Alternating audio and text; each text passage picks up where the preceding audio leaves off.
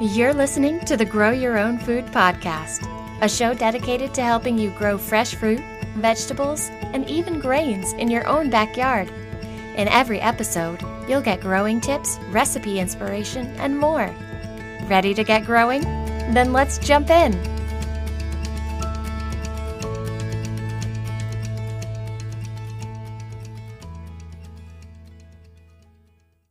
Hey there, and welcome to episode 45 of the Grow Your Own Food podcast. I'm your host, Shauna Smith, and today I am going to be talking about one of my favorite things to grow in the garden because it has been a little bit of a challenge for me over the years. I'm one of those weird people who likes challenges because they make me feel like I'm always learning, and that is growing sweet corn. If you have a larger garden and you've kind of always thought about corn, but it seemed like kind of a big thing to grow and takes up kind of a lot of space, and you weren't really sure whether or not you wanted to devote the time and space to it, these tips are going to help you feel a lot more confident about growing sweet corn in your garden this year. So that's what we're going to be talking about in today's episode. But first, a word from our sponsor. I'd like to start this episode with a shout out to listener Liddy Jen, who left a really kind review for the podcast on Apple Podcast, just talking about how honest I tend to be in terms of expenses and efforts in the garden. It does honestly cost a little bit of money. It obviously depends on how involved you get with it and what level you take it to, but honestly, nothing is free. So thank you. And also thank you for the very kind comment about my voice, about it being calming. I really appreciate that. Thank you so very much for those lovely comments. I really appreciate it. And by the way, if you haven't had a chance to leave a review for the podcast, I read each and every one, and I definitely take your feedback to heart. I am always looking for ways that I can improve the podcast. If there's certain topics that you'd like me to cover or certain questions you have, please feel free to either leave a review on Apple Podcast or your podcatcher of choice, or you can go to the podcast homepage at anchor.fm/growyourownfood, and you can leave a voice review or a voice question there as well, and I will answer it as I am able to. But let's go ahead and talk about tips that I have learned over the years when it comes to growing sweet corn. It's funny because the sister post for this episode on my blog, beandbasil.com, originally started out as 5 tips, and now it's grown to about 10 tips. So at this rate, in a few more years, I might have like 15 tips. We'll see. So just a good reason to go ahead and visit the website every once in a while. If you're not signed up for my bi-weekly newsletter, I'm always sharing updated posts and sharing little tips there as well. My very first tip for growing sweet corn would be don't get too impatient to plant. I have made this mistake in the past. I have thought, maybe I could get my corn started a little bit earlier, and then I can get it out of the bed a little bit earlier, and then I can succession plant something else a little bit sooner as a result. Well, corn really needs the soil to warm up first. It needs the soil to warm up to about 65 degrees to really germinate properly. Most seeds need, something in the range of 70 to 75 degrees to germinate at the highest rate. So the soil does need to warm to at least 65 degrees. And for me, this is usually around the end of April or the beginning of May. For some of you, it might be earlier. For some of you, it might be later. If you're not sure, a soil temperature gauge is actually a really inexpensive thing that you can purchase on Amazon.com.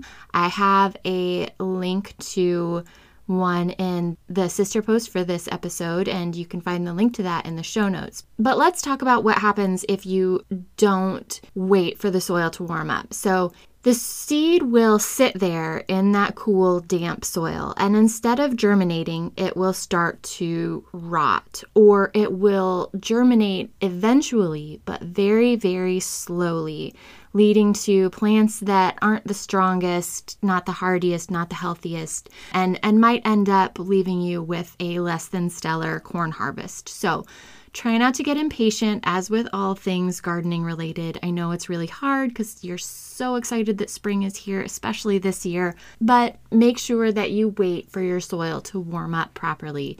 Now, if you're concerned about the length of your growing season, let's say you have a really short growing season, you live like way up north, like in Canada or something like that, you can get different varieties of corn that mature faster than others. So depending on the variety, corn needs 60 to 90 days to mature.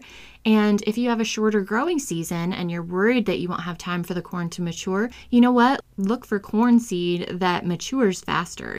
And then a little additional tip that I would include is to cover newly planted corn seed with chicken wire or hardware cloth, because otherwise birds and squirrels, both of which love corn, will be constantly digging it up, and that is a losing battle you'll be fighting.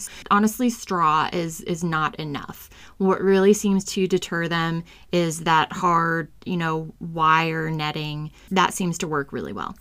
The second tip for growing sweet corn is to know that corn is a nitrogen hog. So way back when we talked about plants and nitrogen, you know that nitrogen is like one of the main nutrients that plants need in order to grow and produce fruit and be healthy and survive.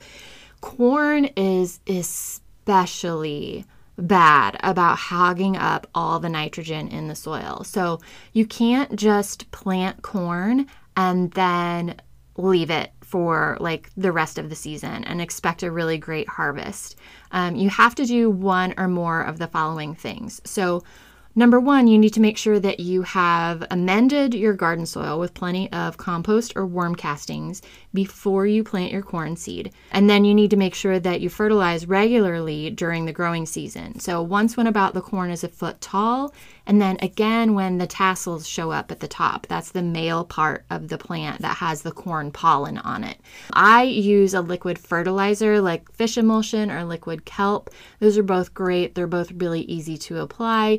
You can also use something like blood meal. Blood meal is another organic high nitrogen fertilizer that's pretty easy. It's kind of like in this granular form, and you can kind of just shake it on the soil around the corn plants. I don't recommend really kind of like digging it into the soil because corn does have two sets of roots. We'll get into that here in a little bit, but one of those sets of roots is a lot more shallow, and if you try to dig that fertilizer in, you could end up damaging the shallow roots of the corn stalk.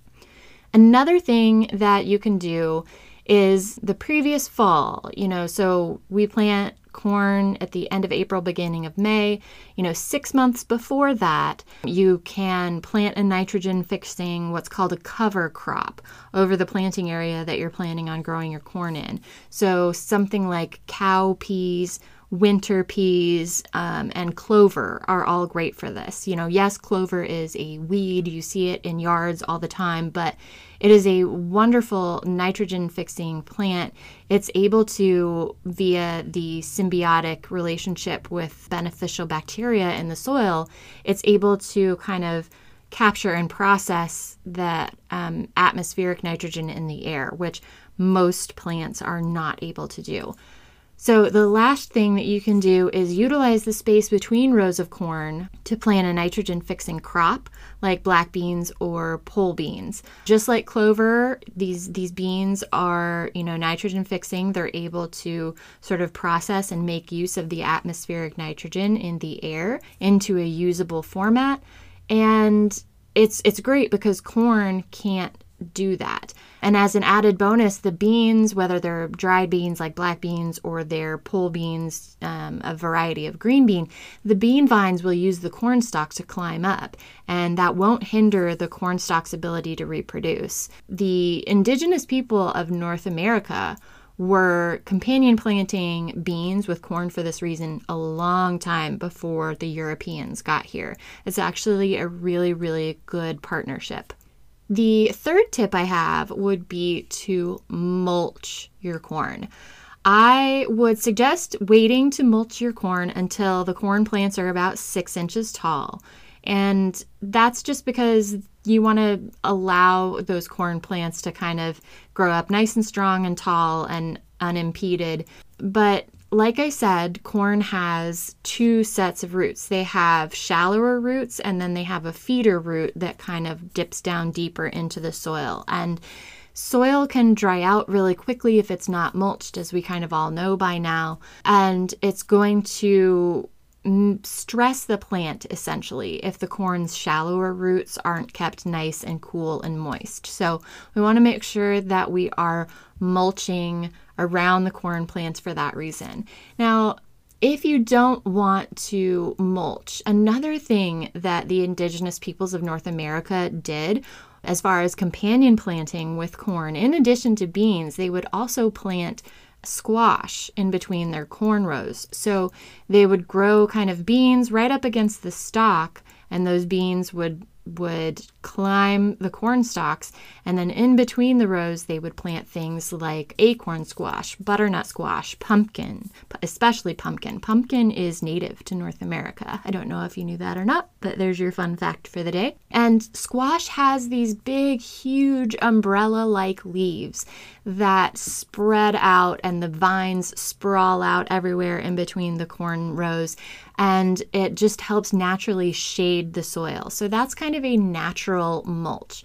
And by the way, this combination of corn, beans, and squash is traditionally called the Three Sisters, and that kind of system of planting is still used to this day by Native Americans. And I'm actually really excited because for the first time, I'm actually going to have a Three Sisters bed in my garden this year. I'm really excited about it. If you're not following me on Instagram, go ahead and follow me there at Bee and Basil, and I'll be sharing pictures of it as it kind of progresses throughout the season. My fourth tip for growing corn is that it needs a lot of water, especially super sweet varieties of corn. The sweeter a variety of corn is, the more water it tends to need. Anything that grows really fast, as corn does, is going to need a lot of water. And in the heat of high summer, like we have days that are over 100 degrees Fahrenheit here where I live, a lot of times I will end up watering my corn every day. If you're not sure whether your corn is getting enough water, watch the leaves. The leaves will kind of curl up when the plant is thirsty. Instead of like wilting like a lot of other plants do, corn has really sort of fibrous, thick leaves and stalks, right? If you've ever kind of felt a corn leaf, it's very fibrous. And those leaves have a tendency to kind of curl when the plant is water stressed. So if you notice your plant starting to do that over this growing season, make sure that you start giving it a little bit more water than what you've been doing up to that point. My number 5 tip would be don't sow sweet corn and popcorn anywhere near each other. If you want to grow both sweet corn and popcorn in the same season, make sure you either have lots of room or you stagger your planting so that they mature at different times. So the reason for doing this is because corn is wind pollinated. That means that pollen from the popcorn can float over and pollinate the sweet corn. And you don't want that because that's going to negatively affect the sweet corn's texture and flavor. So the way that I avoid kind of cross-pollinating my sweet corn and popcorn is I plant my sweet corn in late April or early May, like I mentioned, and then I plant my popcorn in early July in a different bed at the other end of the garden where all of my spring cool weather crops just finished up and I've just pulled them out. So that way there's no chance of cross-pollination, right? So in July, my sweet corn is pretty much ripe. It's almost ready to be picked off the stalk, and my popcorn is just getting started. There's no chance that anything is going to be cross-pollinating. Another benefit of this is that because corn is such a nitrogen hog, I'm not successively planting the corn in the same bed, then that way I'm not exhausting the soil by planting the corn there twice in 1 year. Tip number 6 for growing corn would be either to sow corn in a furrow, stake it, or hill it up. So, like I said, corn has 2 sets of roots, a shallow set of roots and a smaller set of deeper feeder roots. Since the majority of the roots are those shallow roots, when severe summer storms come rolling through, corn stalks can get blown over, especially as the leaves grow larger and the ears form. It makes the corn stalks kind of top heavy and easier to blow around. And there is nothing more frustrating than coming out after a good spring storm or summer storm and you're all excited about all the fresh rain that the garden got and you see that your corn stalks are flattened. Sometimes you can prop them back up and stake them at that point and they'll be okay, but depending on how much the roots were ripped out of the ground, sometimes you really cannot save your plants. So I think it's really good here to be proactive and figure out a support plan when you plant your corn seeds. So furrow planting is where you dig just like a really shallow trench, like a little miniature ditch for each row of corn. And that gives you the opportunity to fill in more dirt around that corn plant as the stalk grows taller, producing a deeper root system. Hilling is really similar. It's just kind of the opposite. So instead of starting lower down in a furrow, you plant your corn seed, and as the plant grows taller, you hill or mound soil up at the base of that corn stalk, creating a deeper root system. The last thing you can do, as I mentioned, is staking, but instead of waiting until after the corn stalks have already been blown over, you stake them in the first place. I have done this since the very first year I started growing corn, and I walked out and all my corn stalks, well, half of them were flattened because I didn't know about furrows or hilling or that corn, could be staked, because you see it out in fields all the time and it's fine. I'm not sure why that doesn't happen as much to corn out in fields like the ones you drive by. Maybe it's because there's so much corn it creates like a windbreak. Maybe it's just the corn on the outside edges of the field that kind of get flattened and blown around. I'm not sure. But I use bamboo stakes and I kind of sink those down into the ground, and I use my preferred method of tying things to stakes, which is my reusable Velcro gardening tape. I have a link to that in the sister post for this episode. It's great because it's reusable, but also I can sort of loosen it and make that tie looser as the corn stalk grows bigger and thicker around. Because if you don't loosen that tie, it'll start to dig into the stem or the corn stalk, and it can eventually kind of injure your plant. Tip number 7, and this is the one that's taken me a while to learn because I kind of just didn't want to admit it to myself, but tip number 7 would be to pull up stunted corn stalks. You will notice that when you grow corn, and if you're going to be growing corn in a small garden, you need to be growing it in at least a 3x3 block, so 9 corn stalks, or a 4x4 block, so 16 corn stalks, because that is going to help with pollination, and I will get to that more in a second. But you'll notice that in your block of corn, some of the corn stalks are only going to get a few feet tall, and then they'll just stop growing. I don't know why it happens, but it does. It happens to me every year. I usually have about 1 or 2 that get like this. And if that happens, just pull them up, because I can tell you from experience that 1, they're not going to catch up to the others no matter how much you feed them.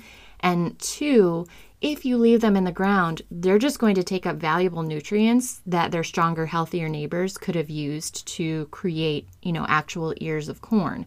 Whereas those short stalks are probably never going to produce an ear of corn. And if it does, it's going to be on the very, very small side. So I know it's a bummer. Like I said, I have 1 or 2 of these every year. You can always try planting something fast growing in place of it when you rip it up, something like lettuce or a few more bean plants, and still make use of that space. That space does not have to go to waste.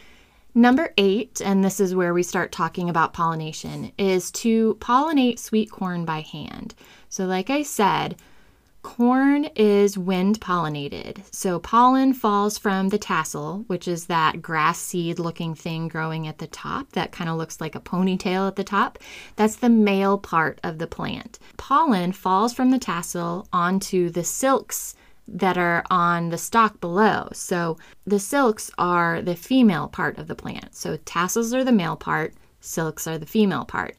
Typically tassels appear first, and then the silks appear shortly after. In large fields, wind and flying insects are usually enough to transmit pollen from the tassel to the silks because there are hundreds or thousands of corn stalks out there in that field. But when you're a home gardener trying to grow corn, potential for wind pollination is a lot more limited. That's why you need to plant at least 3 rows of corn that are 3 stalks wide, or 4 by 4, like I mentioned. Not everyone has room for that though. And even if you do have room for that, if your corn is like mine, not everything will grow at the same rate. So you end up needing to pollinate your corn by hand. If that sounds really daunting, you know what? Don't worry about it. It's actually really, really easy. Once you see the silks start to emerge, all you need to do is snap off a tassel at the top of the corn plant and just kind of dust the silks with it. So each silk strand is connected to a potential kernel of corn. And by pollinating it, you're ensuring that the kernel will grow into big, fat, juicy kernels. So it's good to do this kind of like multiple times per plant. There's actually, I did a little study in my own garden, and you can see a picture of this in the sister post for this episode, where I pollinated some corn ears twice. I pollinated some of them once, and then I hand pollinated some of them not at all. And you can really tell a difference in that picture, which were which. It's actually really astounding. So I encourage you to take a look at that. It's really interesting, and it's a really good argument for why you should be pollinating your corn by hand every chance you get once the silks emerge. Tip number 8 would be to prevent earworms. Earworms is probably like the creepiest sounding thing in the world next to like earwigs, just bleh. But they're one of the biggest pests related to growing sweet corn, and they're about as fun to get in your corn as they are to think about, although corn leaf aphids aren't fun either. Corn earworm moths lay eggs on silks sometime in June, and the larvae, what they do is they munch their way down the corn silks and into the corn ear, and as the worms mature, they feed on the growing ears of corn. So a lot of times you won't even know you have them until you go and you harvest that corn and you pull the sheath back and you're like, gross, this whole thing has been eaten from the inside by an earworm. So I'm committed to organic gardening. The way I control earworms is through the use of mineral oil. I rub it on just where the silks meet the corn ear, just at the very top, and it will suffocate the larva. You can also, I've read, use a clothespin to pin the ear closed, kind of keeping the larva from gaining entry. I haven't personally done that, but it's definitely something, it's another organic form of pest control for earworms that you could try. You can also try covering the corn with a super lightweight garden fabric, though this can be a challenge depending on the height of your corn. I mean, you would have to sort of tent it over the entire patch of corn, and you would really only want to do it after you've made sure that all of the ears, all of the silks have been pollinated, because once you cover the corn with that garden fabric, it's not going to be as easily wind pollinated.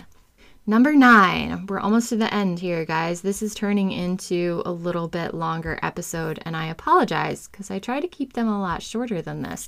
But number 9 is to harvest sweet corn as soon as it's ripe. Corn is best eaten when it is just ripened. If you leave it on the stalk too long, all the sugars in the sweet corn will start to convert to starch, right? Those seeds will start storing up starch in preparation for becoming next year's corn seed. So you want to make sure that you harvest your corn as soon as it's ripe. Either pick it and eat it that night, or you can pick it and put it in the freezer, and that will stop the sugar to starch conversion right in its tracks. Another good thing about harvesting corn as soon as it's ripe is it deters pests. So last year I grew a super sweet variety of corn in my garden, and it was so sweet that you could smell when the corn silks emerged. It was just beautiful and fragrant, and it smelled like fresh corn mixed in with like a little bit of grass. It was so lovely. In fact, it smelled so very lovely that it attracted raccoons. And the funny thing is that raccoons don't even really like corn that much, but they will still pick it, pull it, honestly, very roughly off of the stalk, peel the corn ear apart, take a few bites, and then throw it in the dirt. And oh my gosh, talk about frustrating. That is just maddening. So make sure that you're harvesting your corn as soon as it's ripe. If you're not sure it's ripe, so there's a couple things you can do. Ears are ready to be picked when the silks are brown, and the top of the ear, if you kind of feel it with your fingers and the palm of your hand, the top of the ear feels rounded rather than pointy. If you're still not sure, you can gently peel back the husk, and the kernels should look plump. You can kind of take a fingernail and try to puncture one. It should be juicy, so juice would come out when you puncture it with a fingernail. If it's not juicy yet, it's probably not ready to be harvested. Not all ears might ripen at the same time though, so don't feel like you have to harvest them all at once. You can definitely kind of use your senses, use your sense of touch, feel each one, and sort of just harvest the ones that totally ready. And like I said, either eat them right away. My favorite thing to do is parboil them and then grill them really quick just to get that smoky grill flavor. Or you can kind of chop the corn kernels off the ears and freeze them, kind of spread them out over a cookie sheet that's lined with parchment paper and stick them in the freezer, and they will be frozen solid in like an hour. And then you can kind of bag them after that. Last tip, and this is specifically for popcorn. So if you're not growing popcorn, feel free to ignore this. But if you're interested in growing popcorn, unlike sweet corn, you actually want to let popcorn dry on the stalk. Warm fall days are great for this, but unfortunately, a lot of times when you leave popcorn out to dry on the stalk, birds and animals can start to get at it. So one of the things you can do to keep animals from getting at your popcorn as it's drying is you can loosely tie a paper sack, like a lunch sack sized paper sack, over the ears of corn. Do not use a plastic bag for this purpose. It's going to trap the humidity and encourage mold, and you definitely don't want that to happen. If your ears of popcorn get moldy, do not eat them. Absolutely do not eat them, even if you're able to dry them out fully after that. That's bad. At that point, it is food for the birds. It needs something that breathes and will dry to cover it. If your fall weather is particularly rainy, go ahead and cut down the popcorn stalks and just let them dry inside. Otherwise, again, it'll mold or it'll try to sprout on the stalk. This has happened to me before, and I was not a happy camper. It's like a whole, half of a growing season anyway of popcorn in a bed just gone to waste. So after the popcorn seems dry, cut the ears off and then let the ears dry at least another month inside. Even longer if you couldn't leave it out because of rain or pests getting to it. Popcorn has to be completely dry in order to pop, so the longer you can leave it to dry before you try to use it, the better. So those are all of my corn growing tips. Like I said, sorry this episode went a little long, but like I said, also, I've learned so much about growing corn over the years. And I find each one of these tips has been very beneficial to me to learn as I've gone along. As always, thank you so very much for listening. I hope you enjoyed the episode. Next episode, I am going to be talking about growing strawberries. So if you just planted a whole bunch of strawberry plants this year, even by the time the episode airs, you will still have time to go out and buy strawberry plants and plant them, and you can benefit from the advice I have on tap for next episode. Until next time, thank you so very much for listening, like always, and I'll see you in the next episode. Thanks for listening to the Grow Your Own Food podcast. Visit beeandbasil.com for helpful how-to articles, images, and recipes.